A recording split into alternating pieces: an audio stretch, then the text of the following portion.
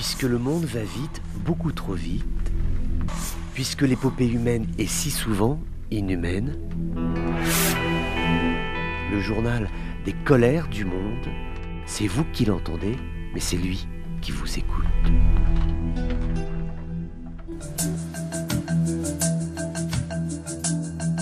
Bonjour à tous, bienvenue dans ces colères du monde. Comment ne pas être ému, en colère, quand on fait le constat de cette distribution caritative à Sanaa, au Yémen, actuellement tenue par les rebelles Houthis.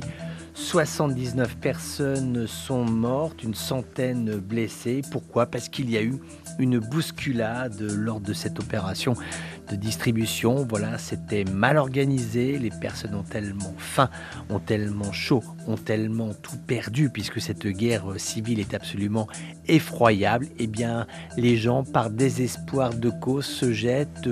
Le ton monte les uns contre les autres parce que chacun veut avoir un petit peu de ration alimentaire pour vivre soi, pour faire vivre sa famille ou ses amis, son environnement humain. Et il est aujourd'hui devenu extrêmement rare d'avoir cette disponibilité alimentaire, ce qui fait qu'il y a des moments de tension qui vont naître au moment des distributions caritatives. Cela dit, l'urgence absolue à la fois de la situation humanitaire, mais l'immense espoir qui peut être aujourd'hui formulé dans la reprise des discussions qu'il y a entre la coalition arabe qui est dirigée par l'Arabie Saoudite et les rebelles Houthis, afin que ceux-ci trouvent un accord politique. Pour l'instant, les rebelles Houthis ont une demande qui est extrêmement élevée. Ils demandent à ce que les autorités politiques yéménites qui sont actuellement reconnues par la communauté internationale, ils demandent à ce que ces autorités yéménites soient exclues d'un futur accord de paix, ce que bien évidemment la coalition arabe ne peut pas accepter. Donc il faut que les Houthis baissent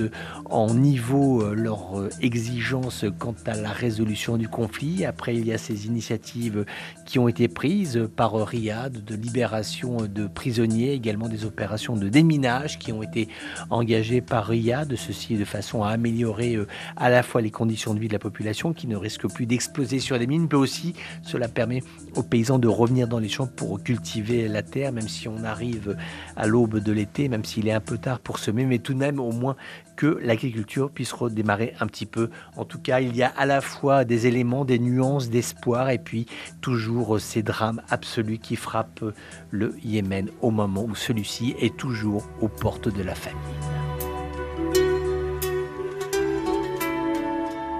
Voilà, c'était les colères du monde d'un jour comme les autres, mais qui n'étaient pas tout à fait comme les autres.